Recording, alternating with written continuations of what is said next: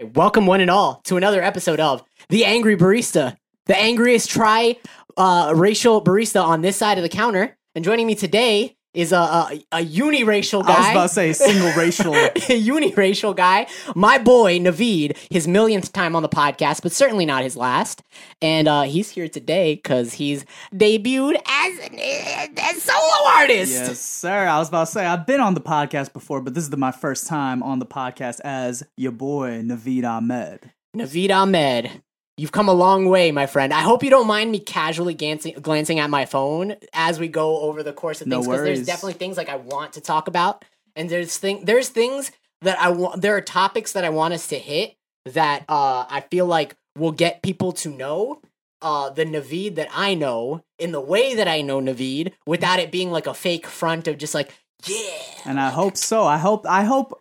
My dream is for people to know me the way you know me, because you, sir, Mr. Jin, we go back about a decade at this point. Yeah, we'll talk about it. We'll touch on it. We'll get there. We'll get there. That's in Act 2. We're in the prologue right now. We on some Shakespeare type flow right that's now? in Act 2. I organized the interviews that I organized for. That is, I organized them in acts. That's how we do it. But in this prologue, I just wanted to touch on a little bit of recent events, recent things that are going on in just the world around you. Absolutely. So what's up, bro? You seen the stuff going on in the news these days? Oh man, that's the most general ass question to ever ask. I was about to say, you hitting me with the like, yo, crazy, the weather, right? The weather, right, man? Have you seen the aliens in the news? Is what I'm saying. Oh man.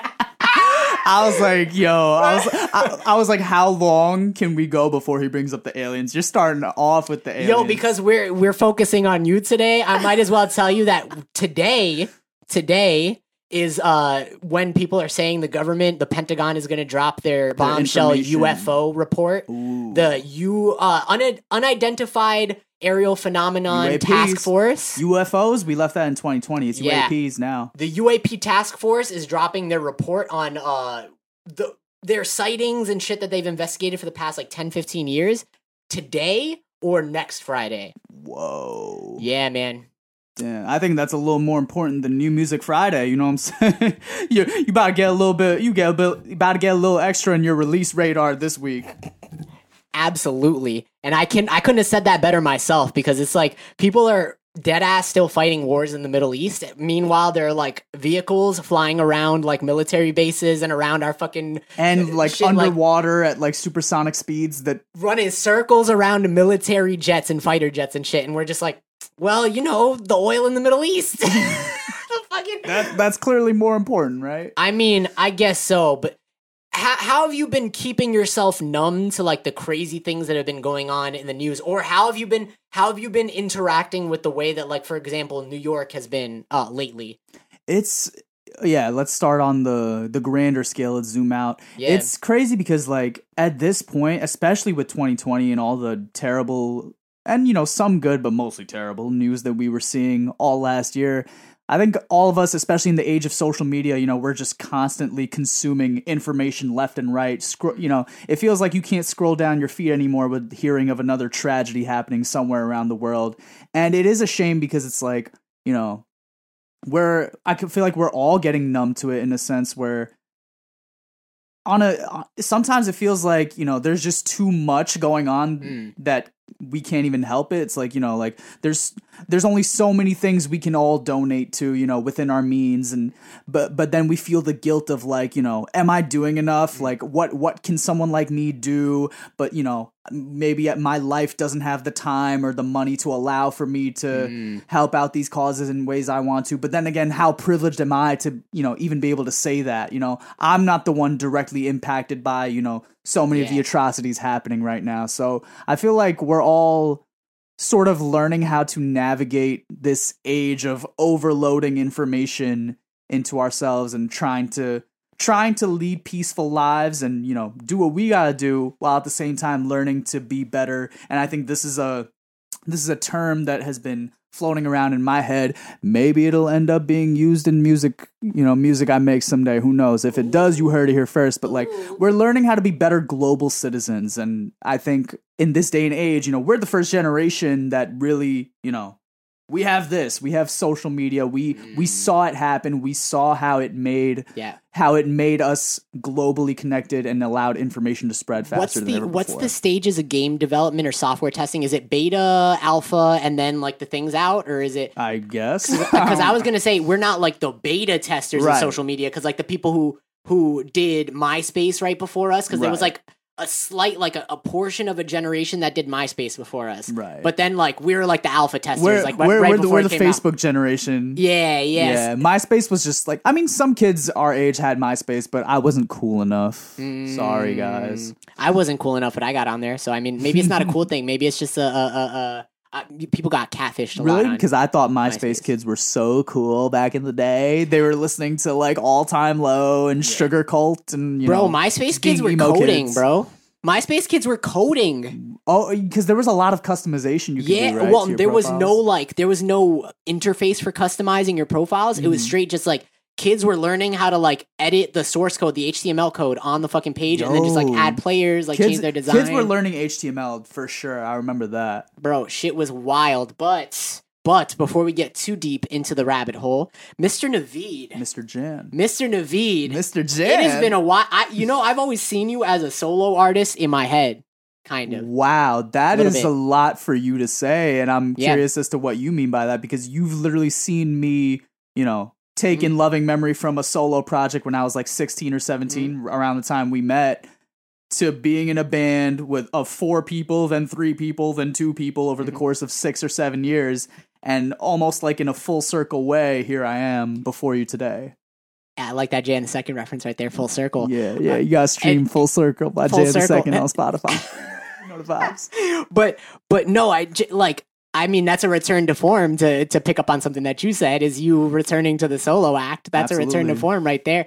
I've always seen you as a solo act because you are a man of, and like a bunch of us in our friend circle, if I could talk to people who are listening to this or watching this right now, a bunch of people in our friend circle are visionary, like are people with visions, right? Like you're very much so like a visionary. And that's not to say that like the people that you worked with weren't visionaries in their own right, but like, I always saw the people that you were in bands with as like along for your ride in a way. And that's not to say that people like Tom, for example, in Loving Memory. Shout out Tom. Shout out Tom. Who goes by Twilight Audio for all your audio production needs. Hell yeah.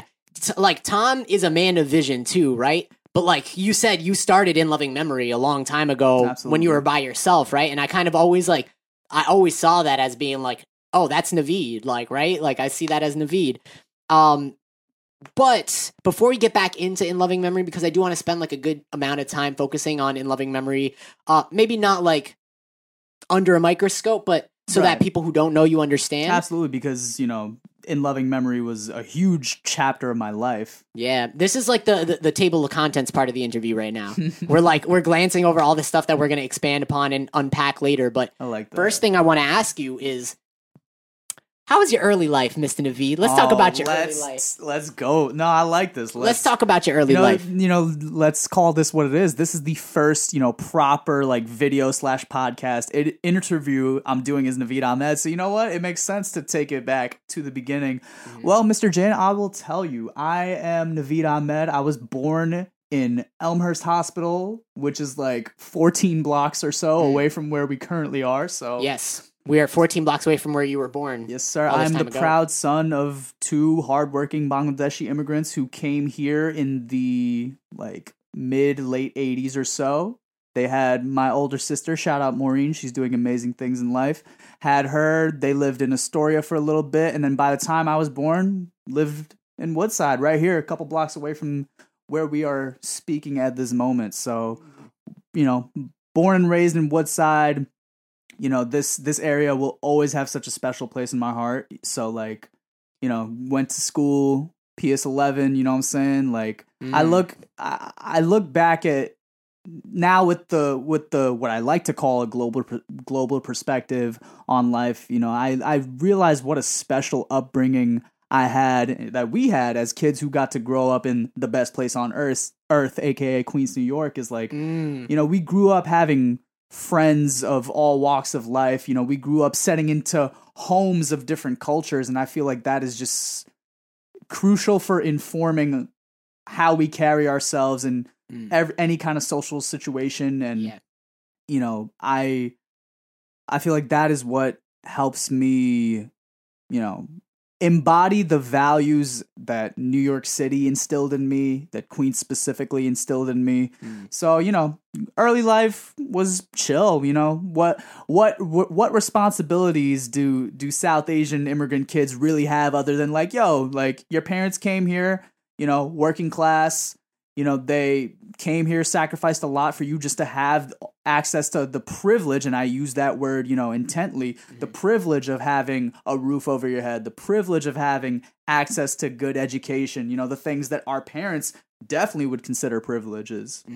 So it's like, yeah, dude, all I had to do was be a good kid, do well in school, you know what I'm saying? Like, play video games in my downtime. I was just a, you know, normal. I play video games in my downtime right now, son. Oh no, I've been doing that more so nowadays, you know, when I find the time. But like, yeah, dude, I was going to school, playing Pokemon, playing Smash Brothers, playing. I'm literally rattling off the list of like one of my favorite video games because that was, let's be real, that was my main activity as a kid. Smash Brothers is your thing, bro. Like, that to this day, you already know. Come see me in Ultimate. I've been playing Smash since the beginning. Crash Bandicoot, Spyro. You know what I'm saying? Like all these I've things. I've seen you beat a room full of people at Adam Elkley's house. Shout out Adam Elkley. Shout out Adam. Am I supposed to be saying people's full names on here?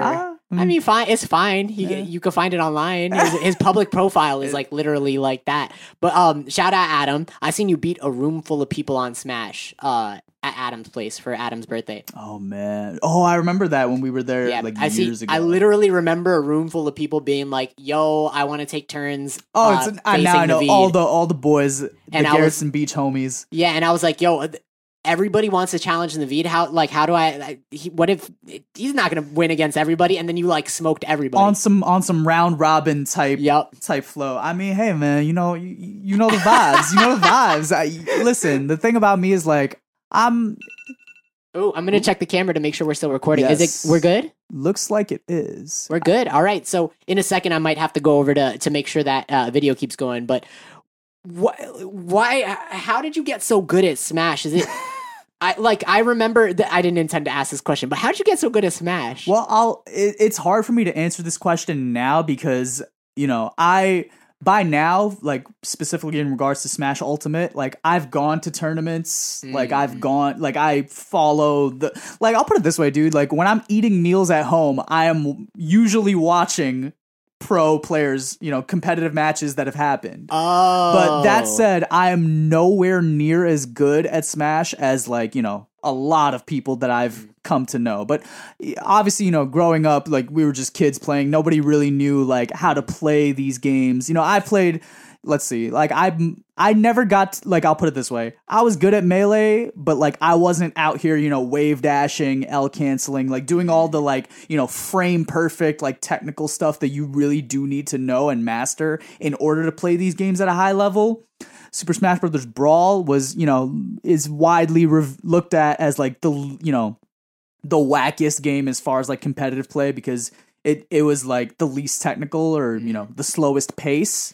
But even so, like that was such a fun game. I don't know, man. I just put in the hours. What can I say? Yeah. You know the 10,000 hours rule. You put in 10,000 hours to something, you become a master at it. I guess I was just putting in those hours, man. Bro, so 20,000 hours, I guess, because you're fucking nice at music, nice at Smash. Hey. What, 30,000 hours? I don't know. Nice at engineering. Shit, yo. So let me ask you this: an actual question that I have prepared. What was your earliest memory that you could remember? Wow, my earliest memory. Just period. Like it doesn't have to like just whatever you could remember right now. I won't be mad at you if you remember something different the next day when I ask you. You know what? It is a video game memory. I guess this goes to show like my 10,000 hours. They started young. I remember being like 3 or 4 years old. Like playing Super Nintendo and watching like my older sister, she like we, you know, all those Super Mario games that were on Super Nintendo. My favorite was Super Mario World. I believe it was the first Mario game where like Yoshi was a thing and you could ride Yoshi around. Yeah. I could be wrong on that, but at least it was the first one that I knew. Yo, Super Nintendo. Yeah, dude, that was my childhood, man. Do you remember how old you were? Yeah, like about 3 or 4. I mean, I know we had it when I was like growing up. Like, it's funny. My mom tells me like, "Yo, your dad would like come home from work and he would like be like, yo, nah, y'all gotta stop playing. It's my turn. I gotta," you know what I'm saying? Word. Like, he's like, he would get mad when they didn't let him play. Like, basically, my whole family, we was on it. You know what I'm saying? Like, shit. It you know, when you put it that way, it's just like, yeah, that's just cute, innocent times. And I would, you know, I was a baby, so I'm growing up watching my sister, you know. She knew all the secrets to like, you know, the secret exits for levels that get you, you know, further on ahead. And then when I was old enough to like hold a controller, I knew like, oh, you're not supposed to go through this door. You're supposed to, you know, all the secret hidden stuff. You already had the roadmap in your exactly. head. I had game facts before. Oh, shout out game facts. Yo, I took you back. Don't play with me. I just took you back. I just took you back, bro. Shout out game facts. Shout out game spot. GameSpot too. Yo. Shout out cheatcodes.com. Shout out IGN. Oh my god, everything. Oh my god, bro. G4 the channel. Yo, everything. Shout out, bro. What was your So let's switch gears a little bit. What was your first memory of music? Oh, like in your life? Spice Girls. Spice Girls.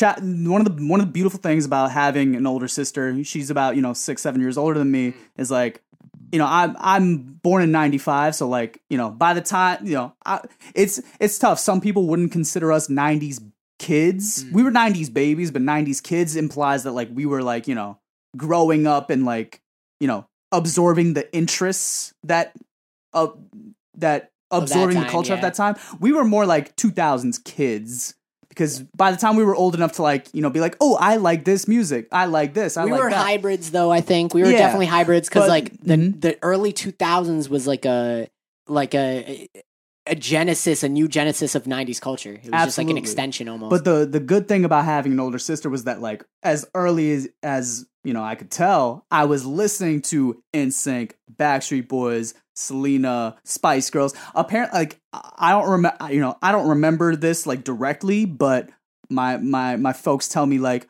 oh nah, like we could not put on the Spice Girls without you like going ham in the car, like without singing. You going ham, like you were that into it that you're like, yeah, let's go. Apparently, Damn. It's funny because like. Apparently that's how I always was when it came to music. Like I would jam out to whatever I could like recognize, like on the radio and stuff. But it's interesting that like right around the age when I started school, like, you know, 6th grade, it's not 6 years old in the 1st grade, I became like hella like shy and reserved, probably because I went to private school for 1st and 2nd grade. But as a toddler, I was like the most hyper, like, you know, Damn. I was like a hyper ass kid. So I had no inhibition with like, you know, just singing, you know, making a fool out of myself or whatever. But I don't know why, but like somehow around the age of like 6 or 7, I started becoming more quiet and reserved. And I ended up not really like finding music again, like in the sense that like, it's interesting because I recall like in elementary school, like kids would keep up with music more than I would. And I remember feeling left out of those conversations. Yeah. Like, kids would be talking about like, I don't know, I'm about to take you back, like the new like gym class heroes song or whatever, you know. I just took you back, and I would be like, oh, like you know, maybe I heard the song before, but I didn't know the artist by name or, you know, things like that. I didn't really start finding music, and this is where I would consider like my true like, this is when I started getting into music. I'm gonna take y'all back to 2006, 2007, when the song "Hey There, Delilah" was making its rounds. Yeah, dude, that's that is my favorite song of all time. The Plain White T's are my favorite band to this day. Like, I was around 12 years old towards the end of 6th grade. My mom is a huge fan of music, like in general. Like at our crib, and what you know, she, you know, there's pictures of the Beatles. You know, my mom loves like Michael Jackson, you know, the Eagles, you know, a lot of the greats, a lot of the classics. She came to me one day, she's like basically effectively saying like, yo, homeboy, like all you do is like play video games. Why don't you do something like cool, like play guitar or something? Like my mom was actually the one who, you know, suggested it. So and shout out to my dad, because he would take me to the YMCA by Queensboro Plaza. every weekend, and I would take guitar lessons there. I think there was a point where I was doing like swimming and guitar lessons like at the same time, like on those Saturday mornings. I look back at that point in my life fondly, also because whenever my dad would pick me up from those lessons, that was when Pizza Hut had the cheesy bites pizza, like the like crust was all the little square bites with the cheese in it. That was, guys, when I tell you that was crack. Bro, we would get that every week because it was just crack. It must have been crack because it really ruined the community, bro. Everybody had to go up 3 sizes, bro. Yo, for real. that shit is awful, bro. I mean, like good. When they discontinued it, that broke my heart. But anyway, like that. So I'm playing. I remember getting into guitar through those lessons. Learn my basic chords and stuff like that. I'm like, word, this is chill, this is cool. But it wasn't until that song "Hey There, Delilah" started making its rounds, and I started hearing it everywhere. And then I looked up the band and stuff. I'm like, hold up. So one guy and his guitar can make something like this beautiful. That's what made me realize, like, okay, nah, like this is something I wanna get into this. And then through the Plain White T's, I found similar like bands like Boys Like Girls, All Time Low, Mayday Parade. So that was kind of like my entry point into music, is kind of like those emo pop rock, pop punk, alternative, whatever you want to call it. Like that wave of bands in like the mid 2000s. Yeah, we're going to start a super group, me and you, with members of our former bands, and we're going to call it Plain White G's. Yo, that's hard. That Plain White G's, bro. Yo, Plain White G's is hard. I'm sorry. That's hard. That's hard. That's hard, Hold bro. Up. We're just gonna bro out for like half of this interview. I hope everybody's okay with that. Yo, no, this is the most authentic Naveed you're gonna get. So yeah, yo, bro, that's what I'm saying. This is just us. I've enjoyed your interviews that you've done with other people, but I think I do a better. Better job. I'll put it this way. I mean, naturally, because you're one of my closest friends. How could we not? How can we not, bro? So tell me a little bit about I want to ask you about your friends in different stations and periods of your life. Ooh. What kind of friends and people were you hanging out with in elementary school when you weren't keeping up with music like that? Like, what were your friends like? And are any of them the same as they are today? It's funny because over the last year or so, like ever since the pandemic hit, I found myself reconnecting with a lot of like childhood friends who I may have elementary lost. heads. A couple elementary heads, mostly like middle school heads. A lot of, because it's wild to reconnect with these people and be like, yo, like we're still on the block after all these years. Let's catch up. You know what I'm saying? And with a lot of these people, I've noticed it's like, and these are my favorite types of friendships where it's like no matter how long you've been apart from one another, it's like you really can just see them again years later, and it's almost like they never left, or like what I'm saying, like you just pick up where you left off. Yeah, that's fucking awesome. Because the real, and I guess I should contextualize this because this particularly happens more in New York City, where it's like oftentimes kids do not go to the same elementary school, middle school, and high school. In like smaller populated towns, I know that's more common, which that blows my mind. Like that's kind of fascinating to me that like it's a little more common in a lot of places. Like you kind of grow up with the same kids throughout K through 12. Yeah. For us, it's definitely more like, okay, we're friends with these kids in elementary school, and then if we go to different middle schools, we oftentimes we get separated, or different high schools or whatever. Yeah, I think that's a good thing because of, like you said, it gives you more of like a global citizen mindset. Absolutely. But like in addition to that, like a great deal of people who chase their dreams, and this is not to discourage anybody, right? Like everybody should chase their dreams. Everybody deserves to chase their dreams. Absolutely. But like a great deal of people who chase their dreams don't actually end up getting there, and so like.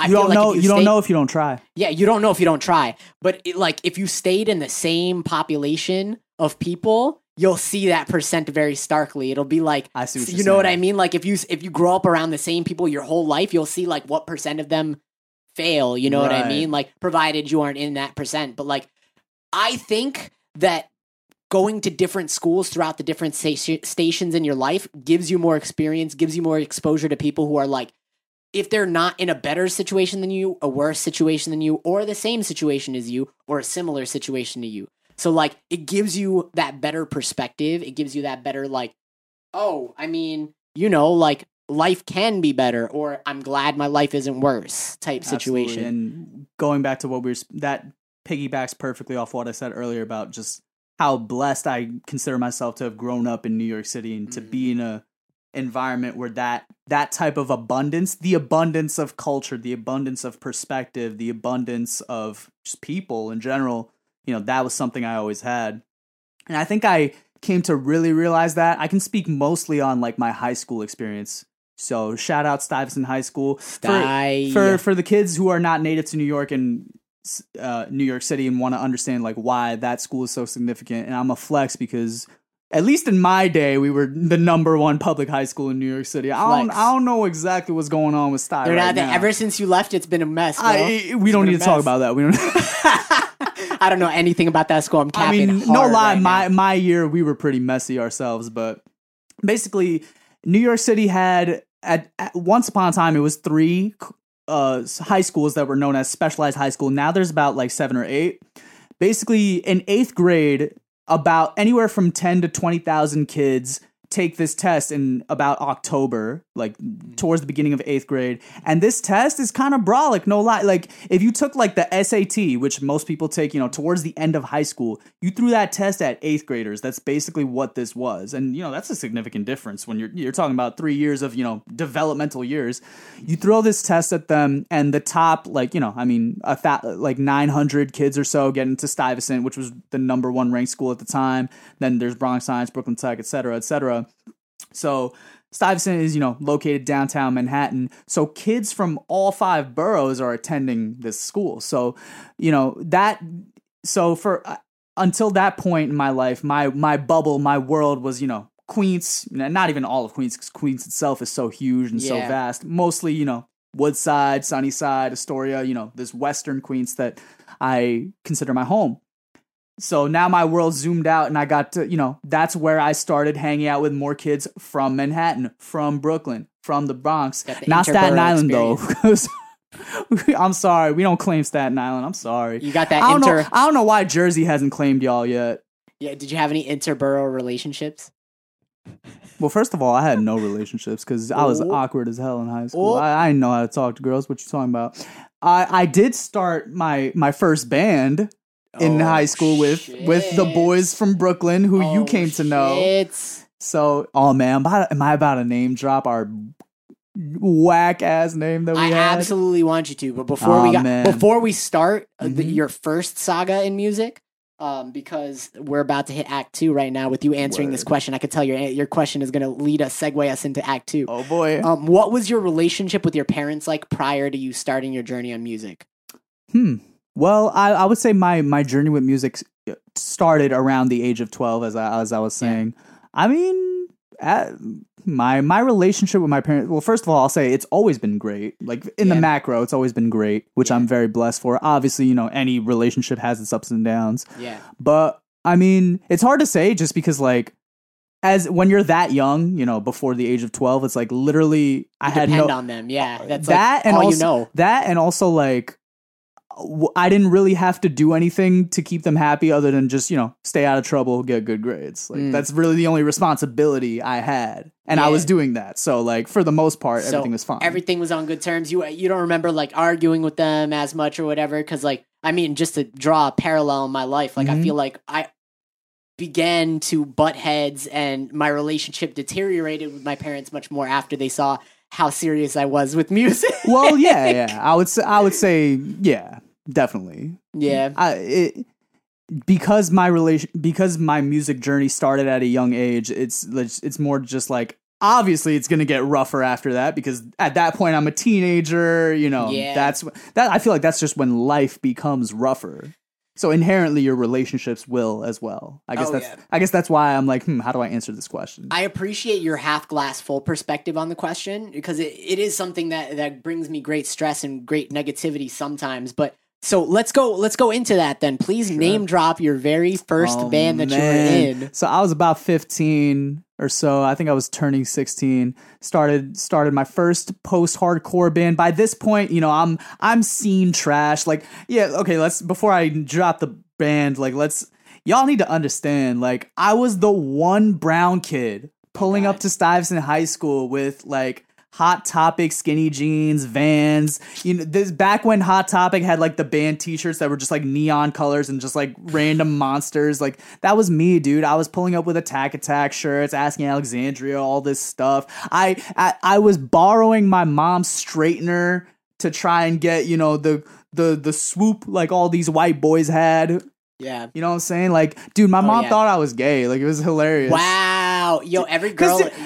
Like, I'm not even dissing my mom or like saying she was being problematic. It's just, it's hilarious because it's like, again, old school brown immigrant parents, you know, they're seeing, you're seeing your son at 14, 15 years old, you know, wear tight jeans. You know, this was before skinny jeans were, you know, as normal as they are. Yeah, every girl in my high school thought I was gay because I straightened my hair. That's what I'm saying. Like, imagine, you know, your son asks you, "Hey, Ma, can I borrow your hair straightener?" Like, what are you supposed to think? I mean, so like, it's just hilarious. And you know, I didn't have girlfriends at the time, you know, or anything like that. So it's like, for all she knew, I could have been. But it's just hilarious to. I think it's hilarious how camera. I'm gonna go grab that camera. Yes, let's take a quick 5 seconds to turn on the camera because we're not just trying to have y'all listen to it. We're trying to have y'all watch this beautiful interview. And that's where we're at. They're watching it. Yeah. So what was I saying? Yeah, I just think it's hilarious. Just the disconnect between like brown first gen kid growing up in America who wants to, you know, who's finding his footing in what he likes, you know, his interests in Western culture. And then just being in the same household as like, you know, adults from Bangladesh who don't know any of this stuff going on. It's on like, yo, all I'm saying is like there needs to be more shows and movies and sitcoms about this because I find that way more compelling than stories of all these white folks who it's like, yo, like, okay, you know what? let's talk some shit because it's like I don't appreciate when all these white kids, especially because it's a trope in like, you know, that type of music, like the emo, like pop punk music where it's like, you know, my mom and dad, they don't understand me. I hate the town I grew up in. Yeah, because our parents really don't understand. I'll be like, bro, I have a language barrier with my parents.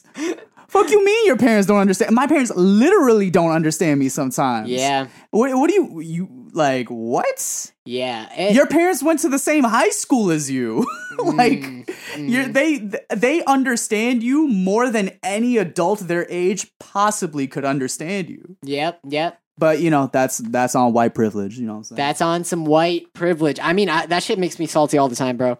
Oh, dude. Oh, can we? I know people who don't believe in white privilege, but we're not even going to talk about that. We're not even but I'm also glad to know, like, you know, from having conversations with people of color, like, oh, I'm not the only one who's just like perpetually just angry. Like, dude, it's honestly very bad, and this got really bad like a year ago. I mean, it's been bad for years, but particularly a year ago because, you know, when all the dialogue around George Floyd was happening and the protests. Oh yeah.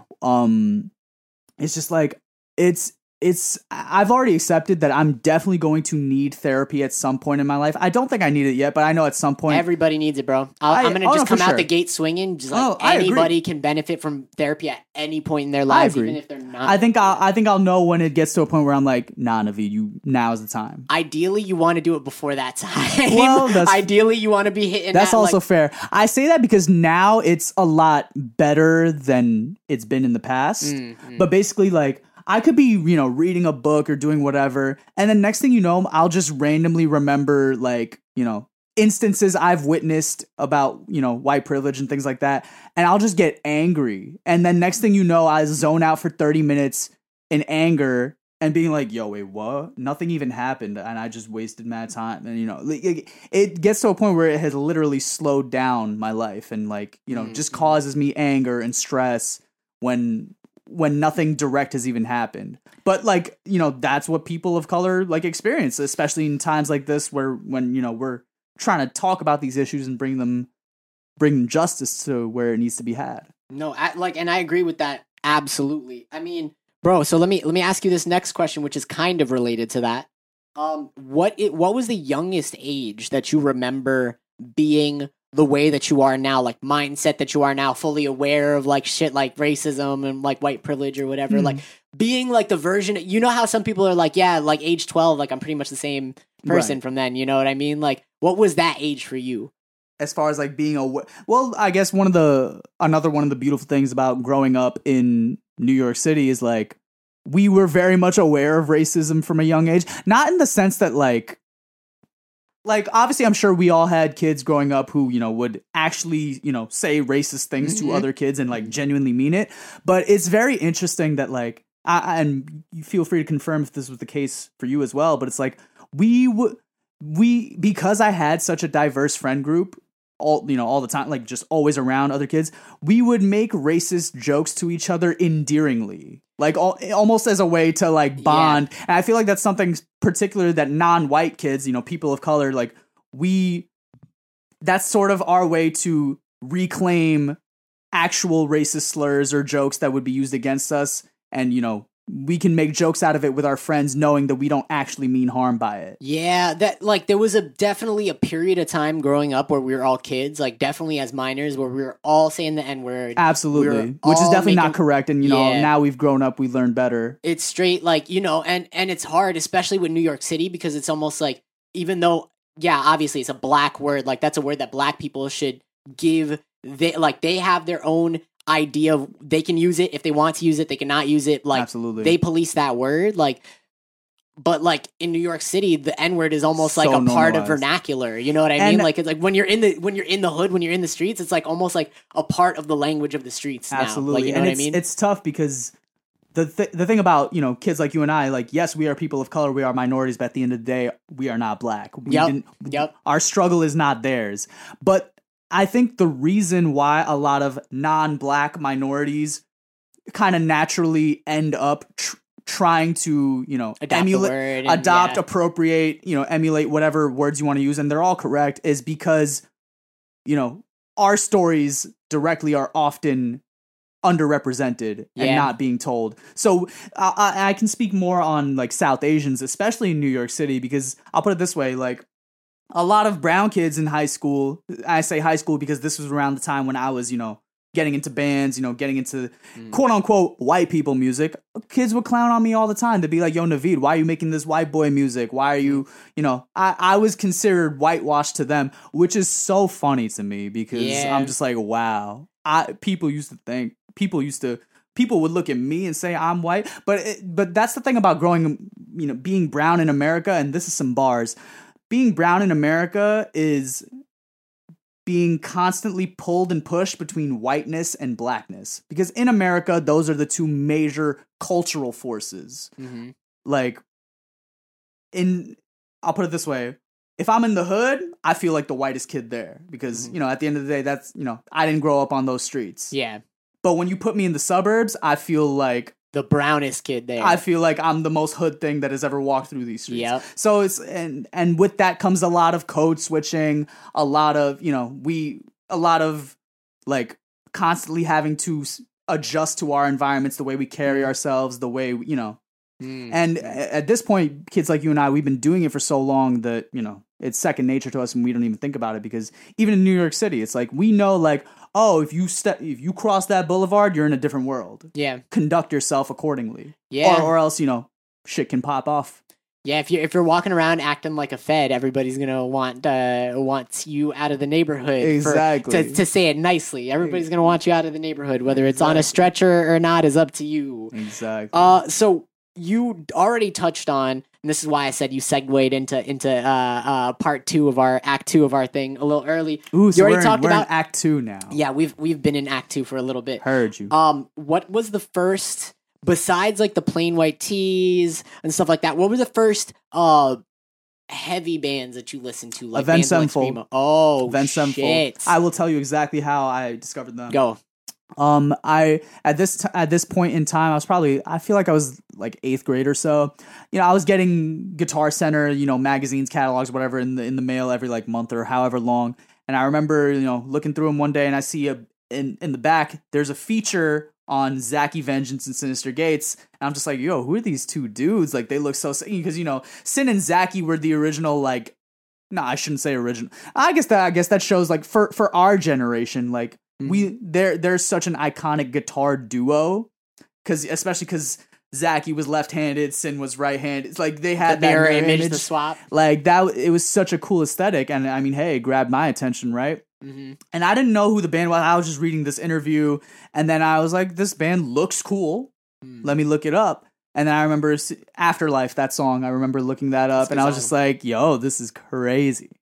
And then that led me down the Avenged Sevenfold rabbit hole. And like they were my first like metal band that I got into. So what was the name of your first band again? Repeat that for people who don't know. So the band that I started when I was like 15 or 16 was called Yesterday Will Be Better. Yesterday Will Be Better. Oh man. Oh shit. What kind of music did you guys make? By that point we were just doing like post-hardcore metalcore stuff. So like by that point I was fully into like I said, like Attack, Asking Alexandria. I'm trying to think, like We Came as Romans, like all, I was Warped Tour trash by that point, you know what I'm saying? As we all are at some point in our lives. As we all were.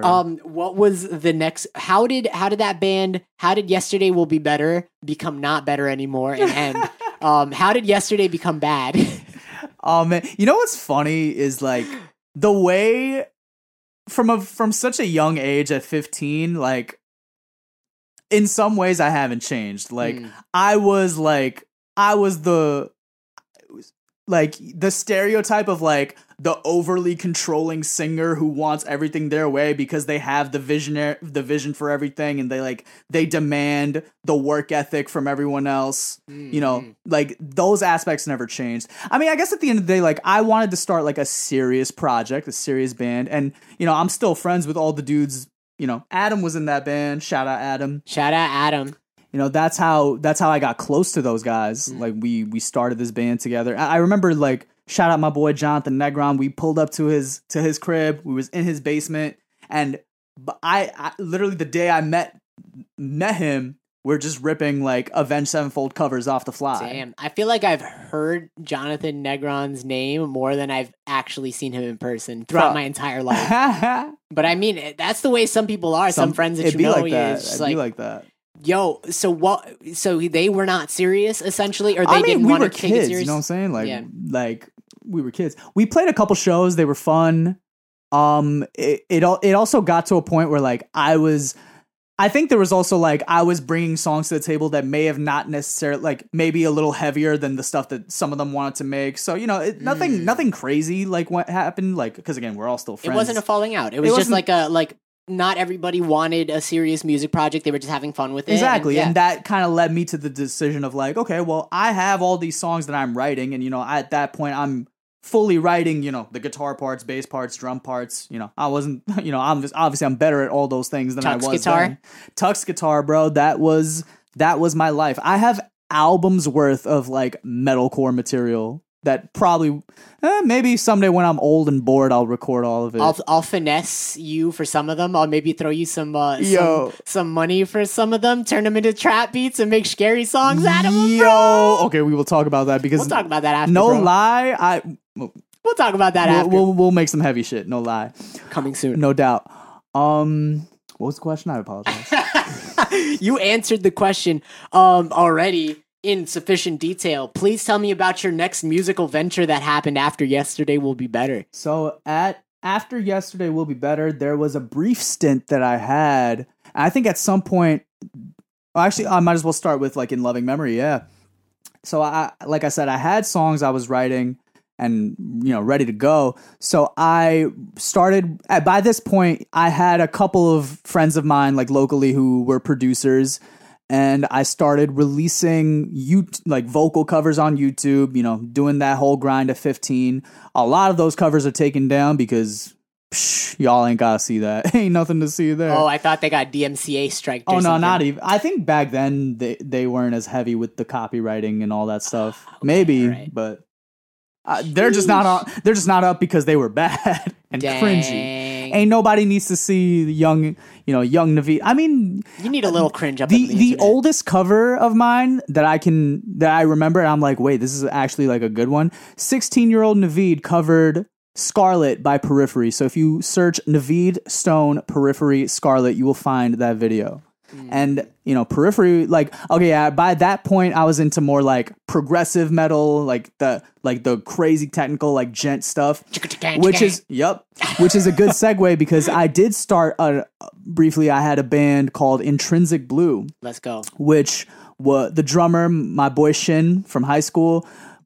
Shout out Shin. I know Shin too. You remember him? I yeah. remember Shin. He put me on with his boys who he knew, like all Brooklyn boys, and these were some hella talented guitarists and producers, and we just got together. We made some technical ass stuff because when you're that young, it's hard to find musicians who are like that technically capable, but like these kids had it, and not to toot my own horn, but like I'm the only vocalist they had access to that could sing and hit, you know, all the notes that needed to be hit, but also lay down them screams, you know what I'm saying? Yeah, so that was a fun run. I think that band kind of ended because we were all going to college at that point. So it was hard we tried to keep it afloat for a little bit, but it just, you know. But the transition period was a little weird, a little whack. And at that point I was already doing In Loving Memory solo, and that was like my main priority. Right. I feel that. And that's why I was like, oh, I've always seen you as a solo artist. Shit. Because to circle back around. Absolutely. So yeah, In Loving Memory started as a full band towards the beginning of my sophomore year of college when, you know, again, from dropping some music solo and from doing YouTube covers, Tom, John, and Vito, the guys who I was in a band with, in Loving Memory, they found me through YouTube. You know, no mutual friends, no nothing. That's crazy to me. You know, which is crazy because my channel wasn't huge. You know, I had like 2,000 subscribers, which is like cool, but it's like obviously nothing big like in the grand scheme. Yeah. So they found me. They hit me up. They're like, "Yo, like we love your music. We love your voice." A couple of them came out to the first like In Loving Memory. Like I did a solo show where I had like my boys. Adam played guitar for me. Farhan played bass for me. Shout out Farhan. I think he goes by Tanvir now. Hella talented producer. Yo. Brandon Roman played lead guitar. Bro, you remember him? Bro, Brandon Roman was in this studio 2 weeks ago with me. What? And we were gonna call you, but you were fucking away. You were traveling or something. Oh my god, I miss him. Yeah, he might produce some Jay in the Second tracks. I'm so happy to hear that he's still doing music. I've not heard from him. He does some fire. Bro, his hip hop beats are like on some shit. Oh man, now we got to hit him up after this. Yeah, wow. And Shin was on drums. You know what I'm saying? Like this, you guys need to understand. Like this is all just kids on the block trying to make it happen one way or another. That's really the theme of this whole era of my life. We're just kids on the block, you know, meeting each other through, you know, like networking, meeting, you know, like, oh, I know a dope drummer, I know a dope guitarist, blah blah blah blah. I know. And now we all know each other by proxy. Now it's just like, oh, I've never met this person, but like my best friend hangs out with them every other week. Well, bring them into the stew. This is the beauty of being in a city like New York. It just really. You can't. There is an abundance of inspiration if you just leave yourself open to it. Agreed. Yo, so with that, let's touch on a little bit of our history together when we met and stuff. What do you remember of us meeting? Because I'm in this period of my life, and I don't know if it's the medical marijuana or if it's the or if it's just it's legal now. I'm focused on the present or anything like that. But like I often forget where I came from in a lot of my relationships. You know, I'm just so thankful to have the people that I have in my life right now that I'm like, I don't care where we've been. I'm very thankful for what we have right now and for what we're building for the future, you know? So what do you remember of us meeting each other? I'm pretty sure we were, and again, this is what I mean by like, we were kind of like the first like social media generation where it's like, I'm pretty sure we were just Facebook friends for a while. Because I mean, you want to talk about my metalcore projects. Let's talk about you, Mr. Catch Me If You Can. I remember that was your band. Ooh, I remember back when you was on your scene shit. Yeah, I was on that for way longer than I should have been. At that point, we had not met in person, but like that is how I remember hearing of your name and like probably Facebook friends. I think we like met. Did we meet right when I was gonna fill in on bass for The Last of Us? Or no, we were already friends at that point. I thought, you know, must have been. Yeah, because Naveed, for those of you who don't know, Naveed filled in on bass for one of my shows with my band The Last of Us. Shout out everybody in The Last of Us, who some of which are in Yak Mob, some of which are in Louisiana, or some place downtown or down in the South. Shout out Johnny Ruiz. Shout out. But Naveed filled in for us on bass one time. It was awesome. He made it into the music video. What you guys now know as the venue called Kingsland, that spot used to be called The Place. And back when it had no stage, no nothing, it was just a like DIY hardcore they have a stage shows now? Mostly. Yeah, dude. Oh, you haven't been there in recent years? You gotta go. No, it's popping. Shout out Kevin Reynoso. He's always doing good work. He's done some of the better shows I played. He was gonna book me for a show right before the pandemic, bro. Right before the pandemic. Facts. I mean, I know he's getting things started up again. So yeah. We might have to hit him up. We might have to do something with him if the shit's. We outside. We outside. We'll talk about that when we get to talking about the current and the future plans. The current and the future. All right. So this is the. I'm gonna do a little clap here because this is where I want to censor some shit. So. I know.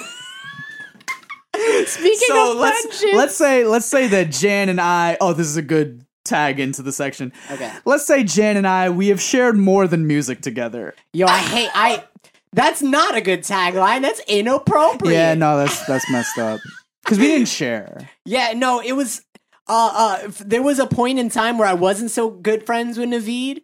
We had a little bit of tension. Yeah, it was just honestly, bro, and like I look at this now and like the reason I don't feel any type of bad way about it at all is I did a similar thing to one of my friends. I'm going to fill you guys in, I promise. There is tea to be had. When I was in middle school, like my best friend in middle school was like very into somebody. Like I don't even know that they really dated, but like it didn't work out. And then that same girl, like I started seeing like right away, like type shit. And that ruined one of my best friendships in middle school. And I was like, yeah, I'm never going to get karma for this. And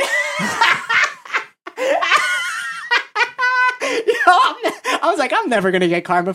Fast forward to like almost an entire decade later. I had a like semi-serious girlfriend in college. Should I say her name? Fuck it! I mean, we're gonna bleep it anyway. Shout out. But shout out. That's the homegirl. Shout out. She's cool. I like her a lot. I'm not gonna disrespect her by keeping her name in there though, because there's no need for that. Yeah. So like our relationship didn't really work out or whatever. I think she might have met you the same night I saw you whoop everybody's ass and smash at Adam's house. I believe we met at that birthday party. Yeah. Yes. So that like when me and her didn't work out, Naveed started dating. We did not date. We didn't date, but y'all started seeing each other. We didn't. I was trying to, but homegirl wasn't trying to. So what Damn. can I say? I mean, we saw each other for college. We were going to college in different places, so we didn't see each other too much. We were seeing each other. It didn't. Nothing official happened.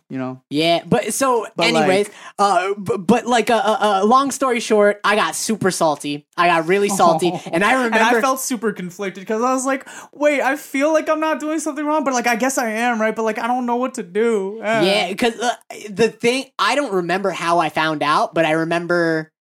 Did you tell me?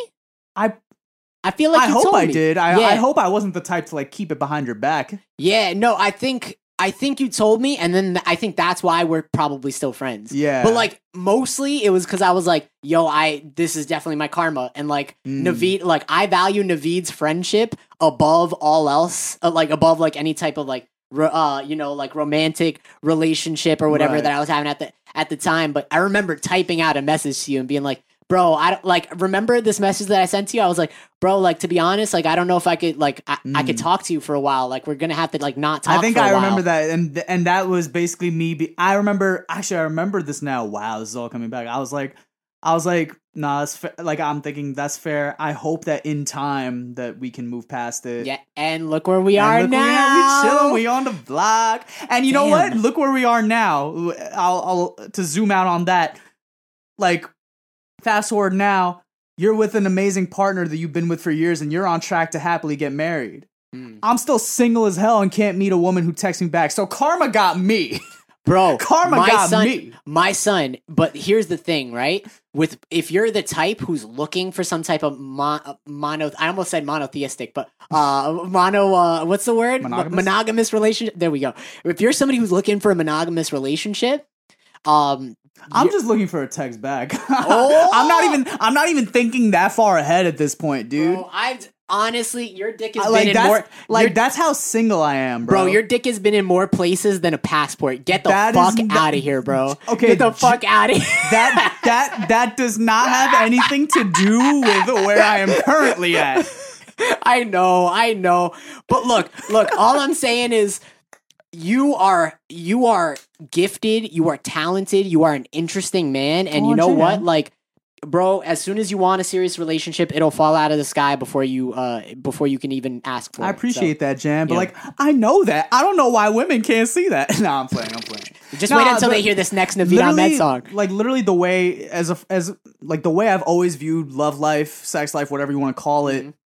Just focus on yourself. Do what you need to be doing, and the right people will come along in your journey, as it needs to. And, literally my only, for me, that's music. Your answers are the perfect segues, by the way. I get, perhaps you just did a great job at loosely structuring this interview.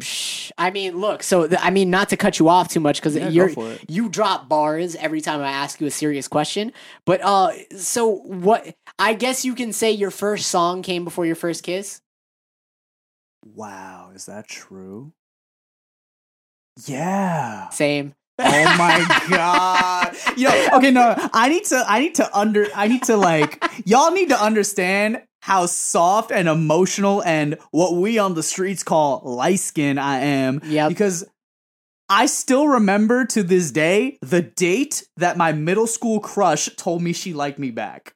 Whoa. April 14th, 2009. Shout out. Whoa. That's how cute I am about shit. Damn. We never kissed. We never did anything. Nothing. Yeah. Because we were just awkward as hell. We didn't know. We knew we both liked each other. Our whole relationship was on AIM, bro. We would be all ILY on AIM, and then in person we would be like, hi.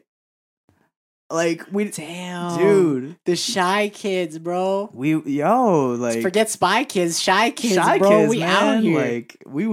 I was really out here, man. I've written, it's funny because over the years people have asked me yo, you wrote this song really, you must have been through some hella crazy relationships. They'll ask me about specific songs. I'll be like, oh dude, I wrote that about someone I did not even date.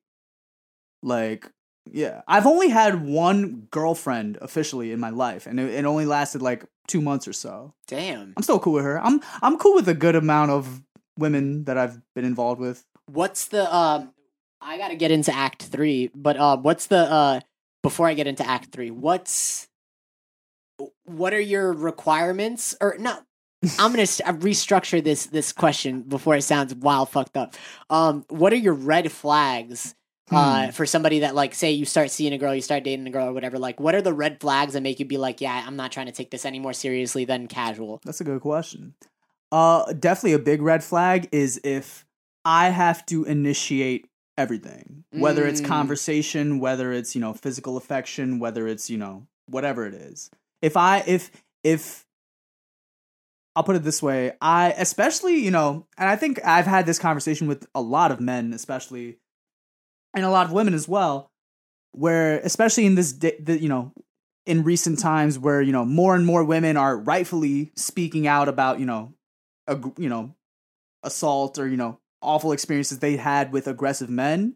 I think it's making a lot of men realize, basically be cautious, as we all should. We're not out here trying to make anyone feel uncomfortable when that is, obviously not our intention. Speak for ourselves. Some people's intentions are to make people feel uncomfortable. Absolutely. Well, for people who should be conducting themselves the way they should be, is what I'm saying. Right. So, for example, if I'm, seeing someone new and we only talk if I'm texting her, I'm going to take that as a sign that she's not interested, and I'm going to distance myself. Why? And I say that because I've had plenty of homegirls tell me of their experiences of oh, this guy keeps texting me and I don't want to see him, but I'm just like, did you tell him that though? Yeah. And she'll be like, no, I can't say. And rightfully, I totally understand where women are coming from when they feel afraid, let's call it what it is, afraid to reject men, because God knows how men can, sometimes do the freak out. Though, I mean, hey, women are out here, sometimes they get killed over rejecting somebody. So like, I totally understand the fear. However, communication is important on both sides. Absolutely. And even in a physical sense where it's like, if I'm the only one initiating things like kissing or, whatever it is, I'm going to take that as a sign of like, she must not want me to, and therefore I'm going to, ease back. So basically, if you want me, feel free to let it be known. It doesn't need like that's the main thing for you is communication. I hate this culture that dating / hookup culture has evolved into, where it's like we make it a war or a battle almost to show the person that we're interested in that we're not interested in them. You've been out the game for a while, so let me tell you okay. How wild it is out here. Okay. Like, it's so normal to be like, oh, like they just texted me back. I gotta wait before I text them, so they don't think that I'm too eager. Oh man, I would never do that. I would never survive in the dating pool right now. It's just childish. It's just absurd. But the thing is like, I'm so aware of all these, let's call it what it is. It's all bullshit. Yeah. But I still play the game, because if I don't play the game, because sometimes I tell myself like, nah, I want to text her, so I'm going to text her. But then she thinks that I'm more attached than I really am. Bro, I quadruple text my best friends, like, and I don't even want to put my dick in them. Like, you know what I mean? Like, so that's the complete, like, I get it. I get it. So yeah, so to sum it all up, that's definitely one red flag, is like, you're not communicating properly. You're not making your intention, like, you're leaving it on me to initiate everything, whether it's affection, difficult conversation. You can't leave that all on me. I don't want to psychoanalyze you, but I feel like that's the red flag for you. That's the most important one. Probably. If I brought it up first, right? Yeah. Probably what it Shoot. is. So I actually lied to you. There were 4 acts. Wow. We just went through seamlessly through camera. Camera? Give me 1 second to fix the camera. We're going to fix the camera real quick. Taking a second to do that. All right, we are back. We're back in it. So let's go real quickly into our last act, our last little foray of line of questioning. So dude, what are you listening to right now? Like, what's on your playlist? What's happening? Like, what? I mean, I know you're a John Bellion fanboy. Oh, John Bellion, that's my king. But what's on Naveed's playlist right now? Honestly, take out your phone right now. Literally? Pull up Spotify or Apple Music, whatever the fuck you use right now. No, I was literally about to do that because I'm like, I don't even know what I'd be listening to. What are you listening to right now? Oh, I mean, dude, I'm going to Rolling Loud next month. Not even sheesh. In exactly a month, I'm gonna be at Rolling Loud Miami with my boys in Silver Fade Media. Shout out the boys. It's gonna be crazy. So I'm mostly just getting in the zone for that. I've been listening to Jack Harlow, who I'm hyped to see. What's poppin'? Lil TJ. I gotta see Nav because, like, dude, for the culture. It's for the like. That is my rite of passage into being a brown fuckboy. Yeah, like I can't call myself a brown fuckboy if I haven't seen Nav live. So I gotta see him. I mean, he don't really be playing live that much, does he? Like, I don't know. I mean, he's playing at the festival. So shit. So here we are. I mean, there's gonna be. I mean, dude, like Meg Thee Stallion's gonna play. It's gonna be crazy. Speaking of Meg Thee Stallion, not to go on too crazy of a tangent, but I heard that there's a good chance that she fabricated that story that Tory Lanez shot her. Tory Lanez? Yeah. So like, I have a Tory Lanez diss bar. Tory Lanez, if you ever hear this, I don't mean that. I call you short in one of my songs that I don't have out yet. Please don't get offended. You're still trying to get that Tory Lanez feature someday. No, please don't get offended. You're not trying to close the door. I definitely call you short in one time. It's one time. But apparently she. Like there's every single one of the witnesses that was there the night Tory shot Meg, allegedly, is telling a different story, is like, nah, he didn't shoot her, somebody else shot her. And then there were at the actual court documents the investigative documents that have been released to the case say that at least 2 or 3 other people had gunshot residue on them. Interesting. And not Tory Lanez. Interesting. So, I mean, the story was that like it was just the 2 of them in her car, right? So like, or something like that. I mean, it was a limousine, maybe. I'm not too informed on the story. Yeah, so. I'll get better details hopefully for the next episode that I do if I talk about it again. But like, there was like everybody was talking. I was talking wild shit about Tory Lanez too, like this little gremlin shooting women and shit, like who don't want to be with him. But like, it seems like it was almost something. It seems like it was something set up to frame him for it almost. I hope I hope it's not a fabricated story in the sense of like that's just going to make it so much harder for real victims to speak up. Yeah. But I mean, hey, we'll see what happens. Yeah, and like I just thought I'd bring that up because I thought it was an interesting aside since you mentioned Meg Thee Stallion was going to be there. I'm mostly just getting in the zone for that. Lil Uzi, I've been bumping. I got to bump the new Polo G record. So. Would you ever join another band?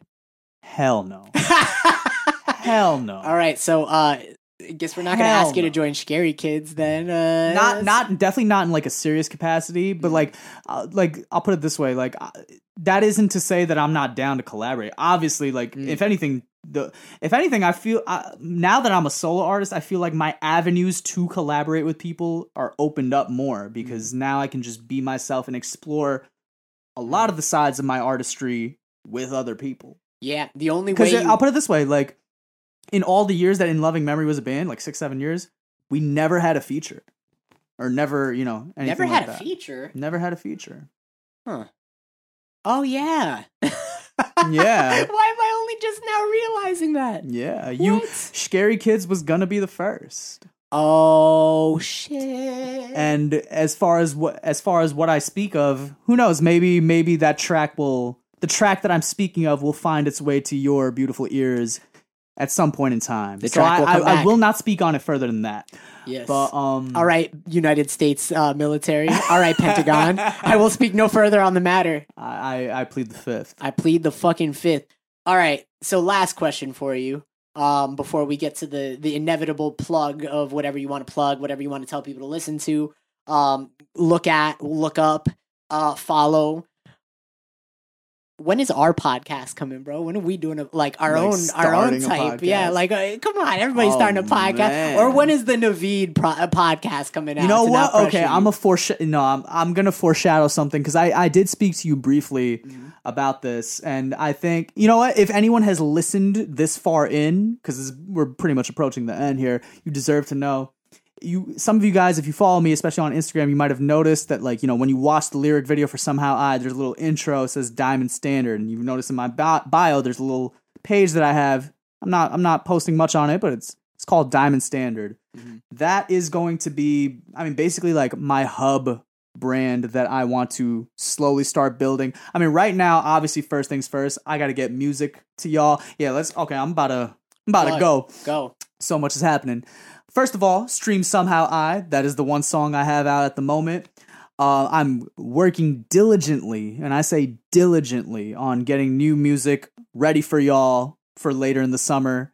I'm already working on the second release, already scheming up for the third, already thinking of the music video for the fourth. I already know I'm finishing up the lyrics for the fifth. I already know what a lot of 2022 is going to look like to give you guys some context. So if you're on my journey now, I can already say it's going to be a wild ride. So thank you for being on it so far. What was I saying? I forgot what I was saying. It was the plug section. You were just hitting the plugs already. Yeah, that's the Diamond plugs. Standard. Diamond Standard. That is what I wanted to say. Diamond Standard is going to eventually be the hub for, merchandise, podcasting, maybe I won't speak too much. I'll let it evolve naturally as my journey progresses. I'll say it that way. But you're going to say what you're about to say off camera as soon as we're done recording. Oh, absolutely. I'll tell you. Okay, all right. Sorry. But one thing I definitely want to do at some point, again, we'll see, first things first, I got to get the music off the ground, is I want to start what will be called the Diamond Standard podcast. And that will be a podcast centering the experiences of first generation Americans, because I am blessed to, especially growing up, once again, Queens, New York, I have so many amazing, accomplished, talented friends in all sectors of life. I'm blessed to know people who are software engineers at Google and Microsoft and YouTube, all the way to, successful entrepreneurs and creators, and everything in between. These are experiences that need to be told. And the way I look at all those people, what unifies a lot of us is, just the simple fact of we came from nothing. Our parents went through shit that we cannot imagine to get from their motherland to here, just for the purpose of being able to start a family, and breed a better life for them. And obviously inherently, you know, that let's call it what it is, that pressure is both our greatest fuel and, you know, can be the source of a lot of our anxieties, our stresses, you know, it's our greatest strength and our greatest weakness at the same time. So I want to start the Diamond Standard, or I may run off the title of my of In Loving Memories last EP, which heavily centered around this concept, Diamonds Under Pressure. I might call it the Diamonds Under Pressure podcast. And, you know, like, that concept is so important to me that it's on my freaking chest forever.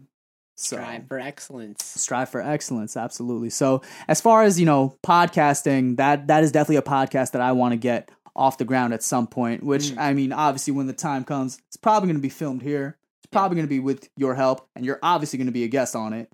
So... Shit, bro, we'll say no less. You throw me a tiny cut, we'll straight produce all the content for your Patreon out of this space. You know the vibes. Yo, so, guys, do me a favor.